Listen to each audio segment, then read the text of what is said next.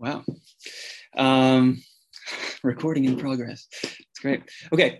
So we're going to talk about love today. And, I've spent the week, trying to understand and explain what Jesus is saying to us in this passage.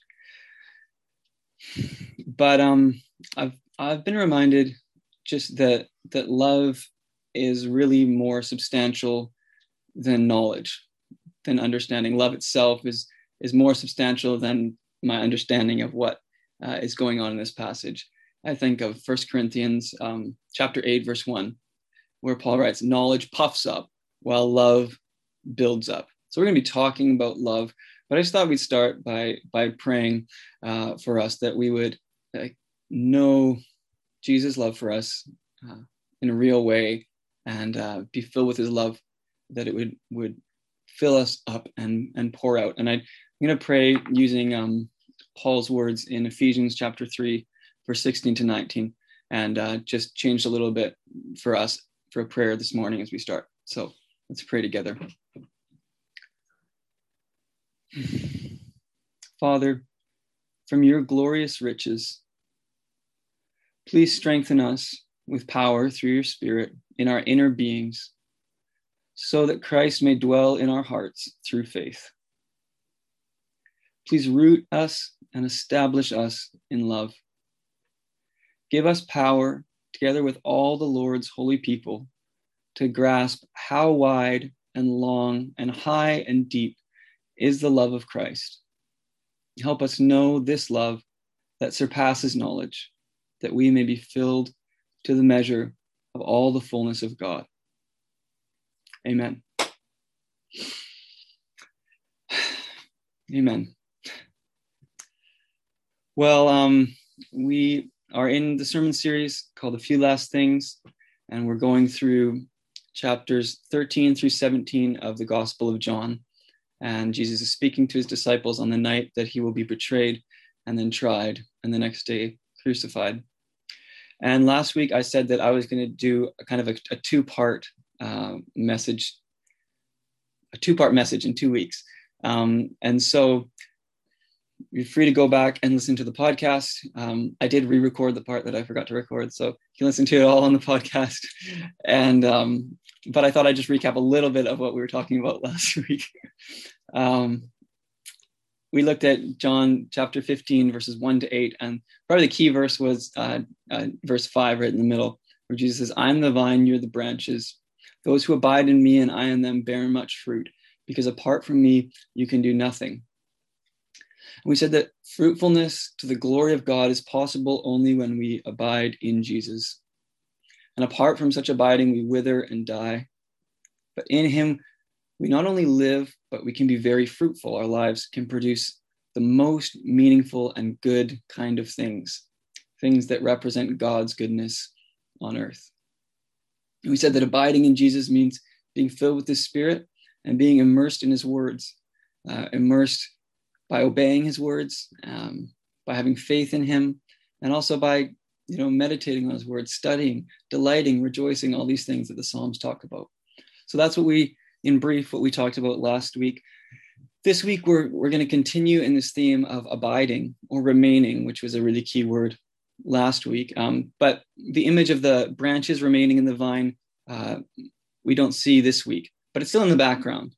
So we're not going to talk about that much this week, but it's still in the background, this idea that a branch only produces fruit when it's in the vine. But this idea of abiding is very much with us this week. So why don't we read from John chapter 15, verses 9 through 17. Jesus says to his disciples, "As the Father has loved me, so have I loved you. Now remain in my love. If you keep my commands, you will remain in my love, just as I have kept my Father's commands and remain in his love. I've told you this so that my joy may be in you and that your joy may be complete.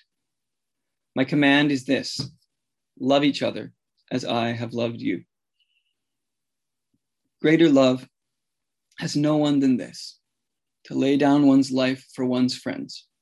You are my friends if you do what I command. I no longer call you servants, because a servant does not know his master's business. Instead, I've called you friends. For everything that I learned from my Father, I have made known to you. You did not choose me, but I chose you and appointed you so that you might go and bear fruit, fruit that will last. And so that whatever you ask in my name, the Father will give you. This is my command. Love each other. Excuse me. So we're not going to hit on everything in this passage. Some of the things really closely parallel what we talked about last week. But I want to focus on Jesus' focus on love here. And the image that helps me kind of hear what Jesus is saying is the image of a river, of a stream that is love.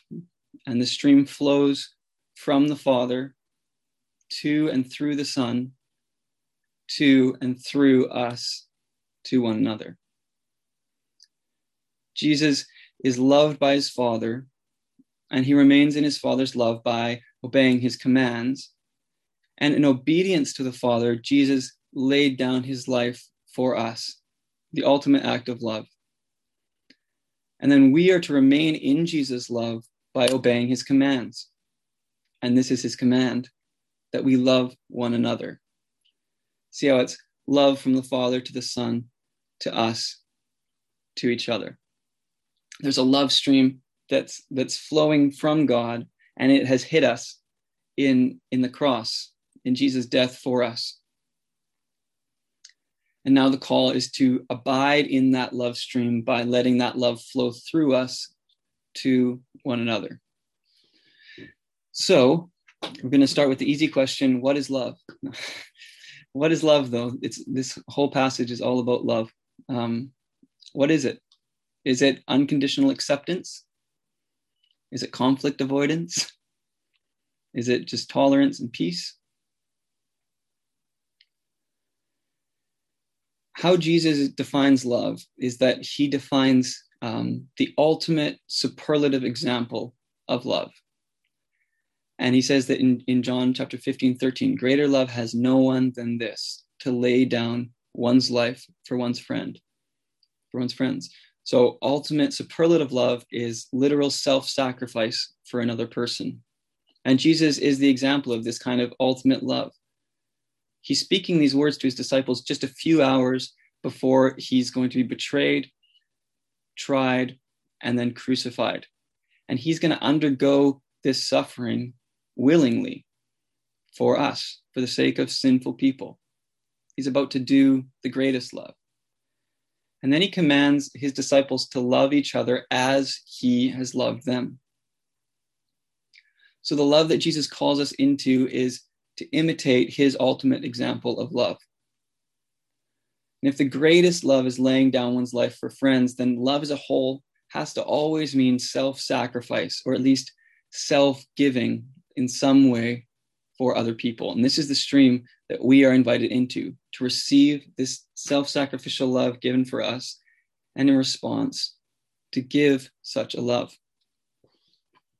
There's one other picture that Jesus uses in this passage, parallel to this picture of love, and it's also relational, and it's the picture of friendship.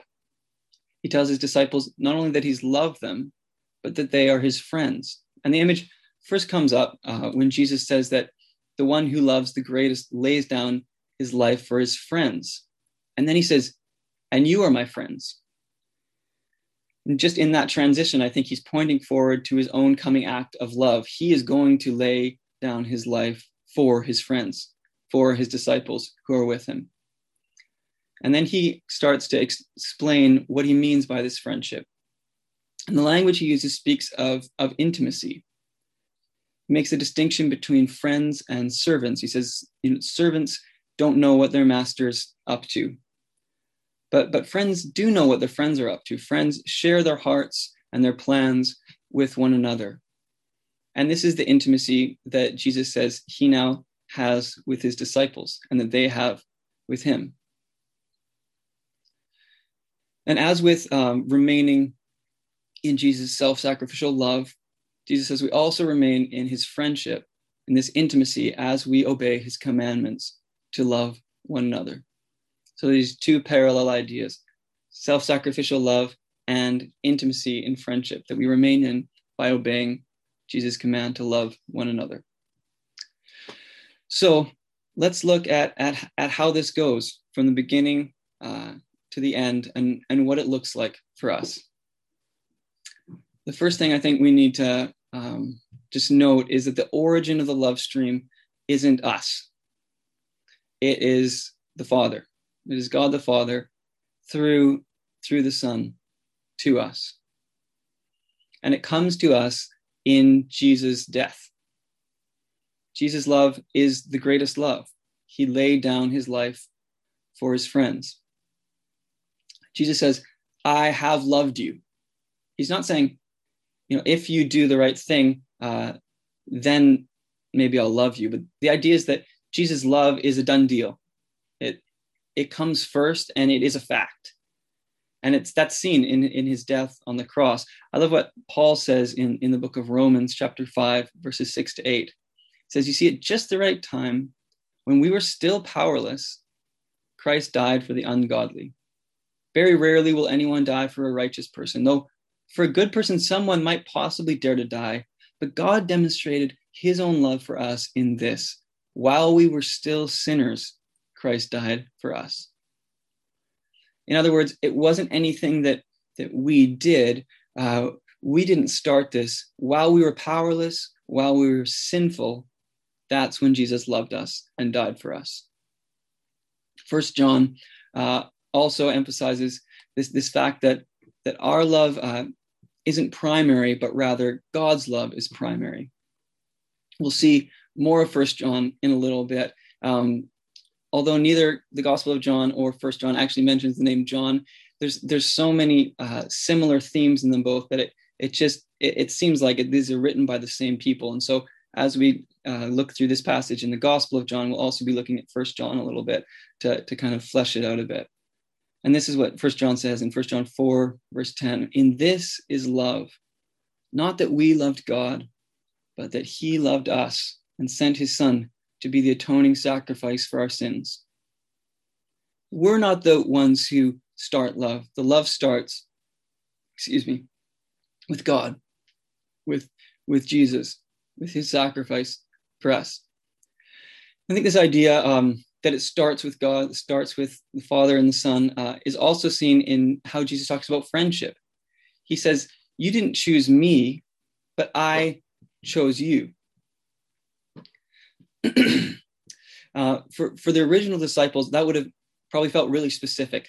Each of them were called by Jesus at a specific time and chosen to be his disciples. And then also each of them were chosen specifically to be his apostles, his sent ones, those that he chose to go out specifically and represent him to the world.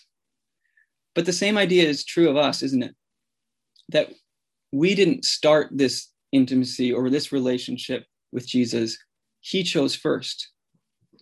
He was the one who took the initiative to choose us and to appoint us to go and produce fruit.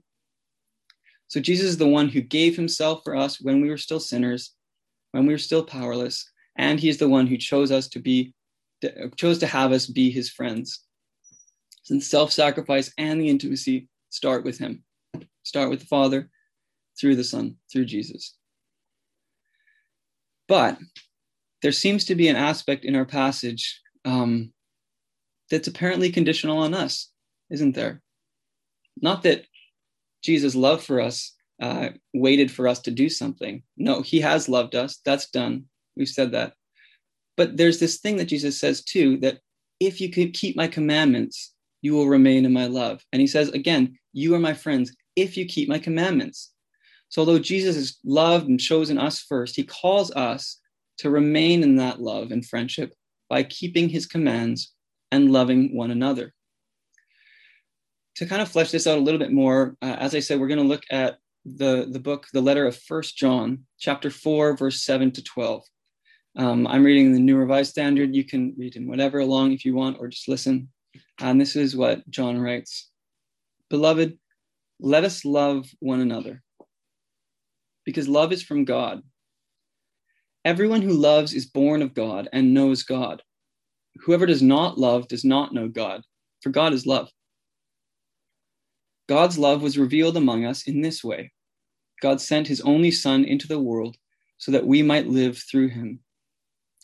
In this is love, not that we loved God, but that he loved us and sent his Son to be the atoning sacrifice for our sins. That's the verse I just read. Beloved, since God loved us so much, we also ought to love one another. No one has ever seen God. If we love one another, God lives in us, and his love is perfected in us. I want to just highlight 3 ideas that come up in 1 John that I think help us to get a better idea of what Jesus is saying, that we remain in his love, remain in his friendship by obeying his command to love one another. I think John gives, 1 John gives 3 different ideas here. The first is that of identity, that God is love. It's a famous verse. We've heard it before. God is love. God is love as the one who gives himself sacrificially. So the idea that John's saying is that since God is love, the people who know God are people who love each other. He says you can't say you know God if you don't love one another, because God is love. It's an identity thing. Abiding in the one who is love means loving as he loves. We can't say we know God if we don't love one another. John's second picture is the idea of obligation or response. He says, since God loved us so much, we also ought to love one another. John writes that because we've received such an enormity of love from God through Jesus on the cross, we have an obligation to love one another. For people who have received such a love, the only fitting response is to give love. To give love. In fact, we're obliged to give love. And the last image that Jesus gives that John gives here in 1 John is that of perfection. He says, if we love one another, God lives in us and his love is perfected in us. And I think this image goes nicely with that idea of the love stream, that the love starts with the Father through the Son to us, and it's brought to completion. It's brought to maturity. It's brought to perfection through our love for each other. So when we obey Jesus' commandment to love one another, we abide in the God who is love. We respond to his sacrifice for us, and we bring to completion the love begun in him. We bring it to completion, to maturity, to perfection. So we already talked a little bit about it, but what does this love look like then for us? Just want to highlight 2 things. There's obviously lots of things that could be said, but one, that it's sacrificial love or giving love, and secondly, that it's for one another. First, it's sacrificial or giving love. It's giving of ourselves. You see this in Jesus. He died. He died for us. He did something. He did the ultimate thing. His love is practical in that sense, and it's sacrificial. It's giving of himself.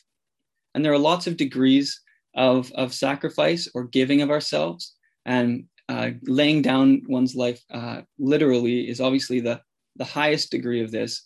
But I think all love that resembles Jesus' love that he calls us into is sacrificial. It's when we give of ourselves for other people.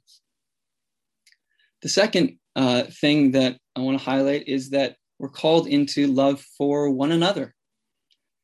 The love we're called into in Jesus is big. It does extend to everyone, even to enemies. That's clear. But like our passage, a lot of passages in the New Testament highlight that we are to love each other.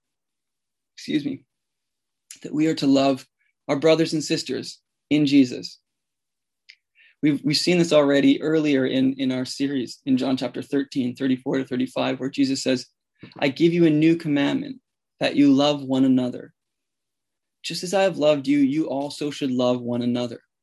By this, everyone will know that you are my disciples, if you have love for one another. He's picturing the world watching and seeing this group of people and saying they'll know that we're Jesus people if we love one another practically and self-sacrificially. We seem to be living in a world right now that's very cruel. People who think differently from other people are just kind of lambasted with hate on the internet, or people who've behaved badly in a way that maybe we think we wouldn't have. They're turned into instant enemies. And I listened to a podcast a while back with a Christian. He was a pastor and still speaker and writer, Francis Chan, a while back. And the guy running the podcast, mentioned this polarization that's happening in society. And he said, and the church has gotten it too, haven't they? They've been susceptible to this polarization. They've joined in. And Francis's response was, he said, actually, the church really led the way in that kind of polarization. So we were doing it first. And it's a sad historical truth.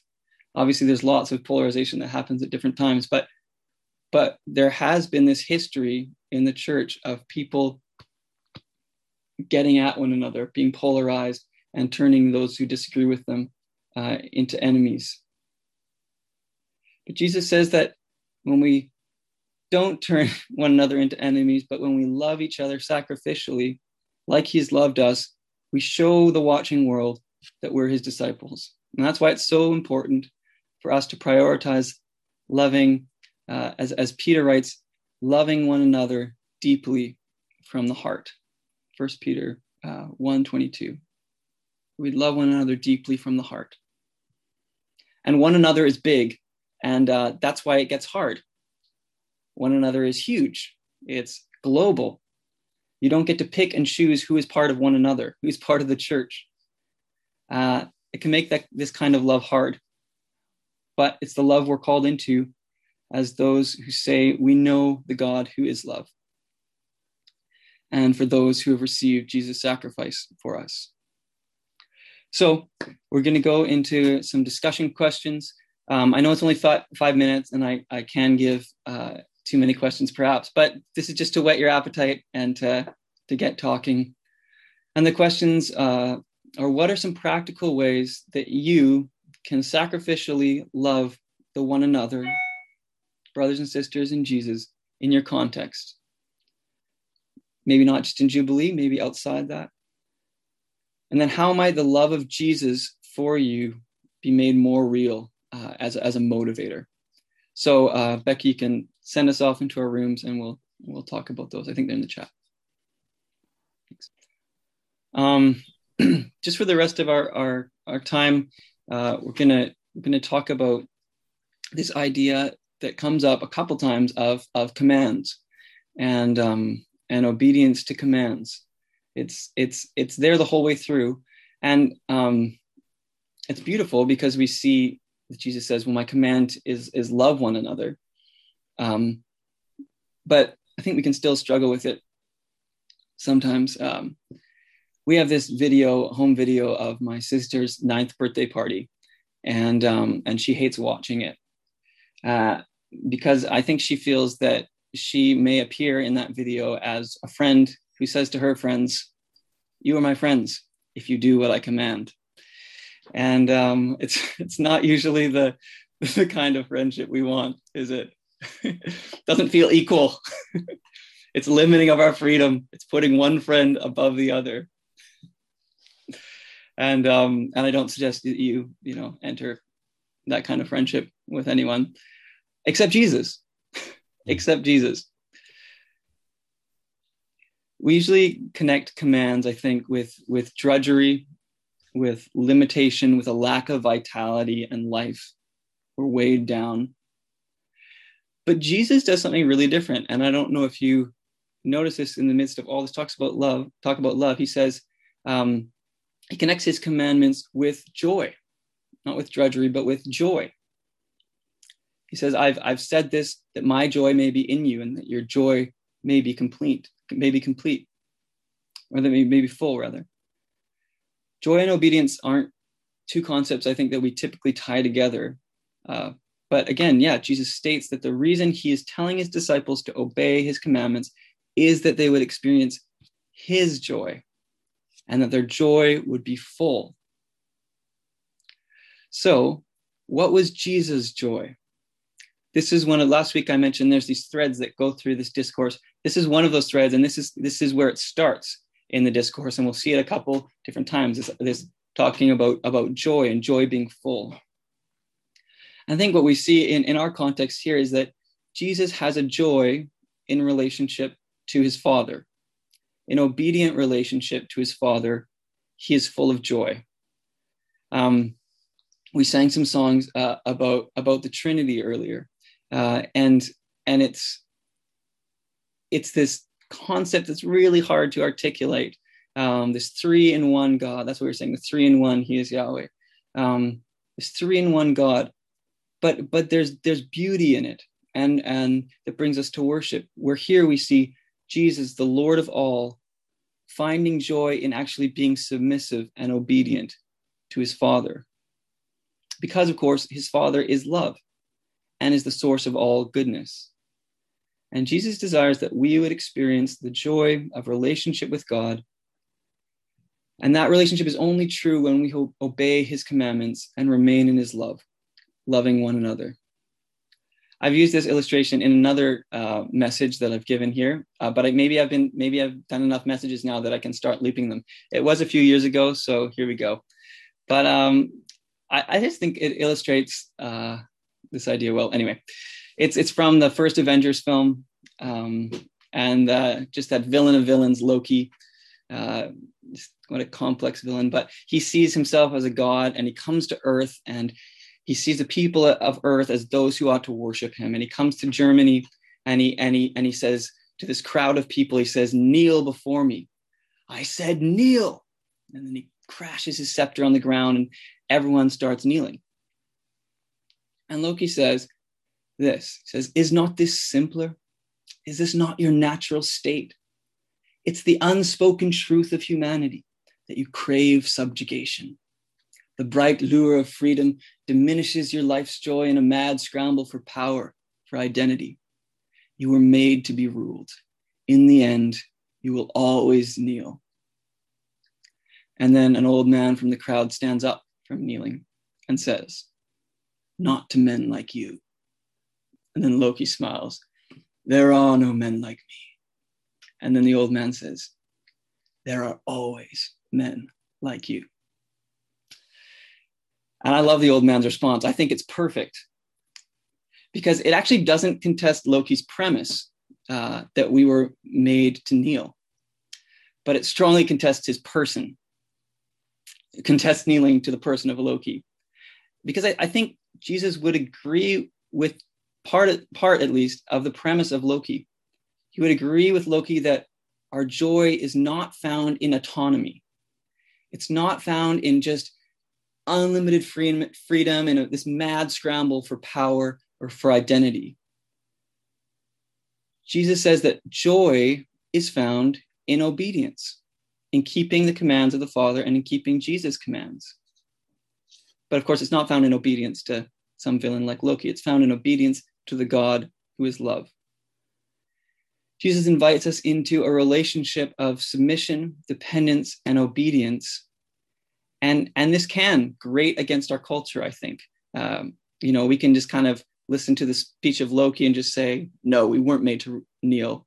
But this is what Jesus invites us into, not to Loki, of course, but to the God of love, a relationship of submission, dependence, and obedience. The one to whom we're invited to obey and abide in is the God who is love, the one who gave his Son for us, the Son who gave himself for us.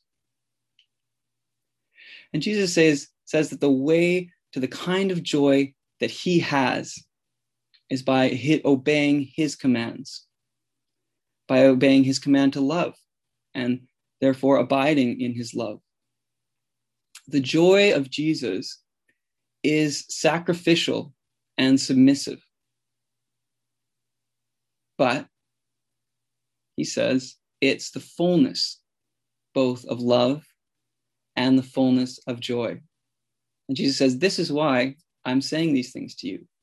The joy that I have would be in you, and that your joy would be full. So we're going to go into discussion one more time and talk about these questions. Do you find it difficult to connect obedience or submission with joy? And what's your initial response to Jesus' invitation to experience his full joy? I hope you guys had a good discussion. We were just saying that, just having obedience be a motivation to love each other almost feels wrong, but it's part of what Jesus gives as this motivation, that we are to submit ourselves and to obey. So hopefully you guys could talk through the different cultural things that are against this idea, and I think we can find more and more joy as we step into this. In conclusion today, Jesus is the one who has loved us first. He gave himself sacrificially for us when we had done nothing for him. And he commands us to love one another as we abide in the God who is love, as we respond to Jesus' sacrifice for us, and as we bring to completion the love begun in him. And he invites us into his full joy through keeping his commands, just as he has joy in keeping his Father's commands. Let's pray.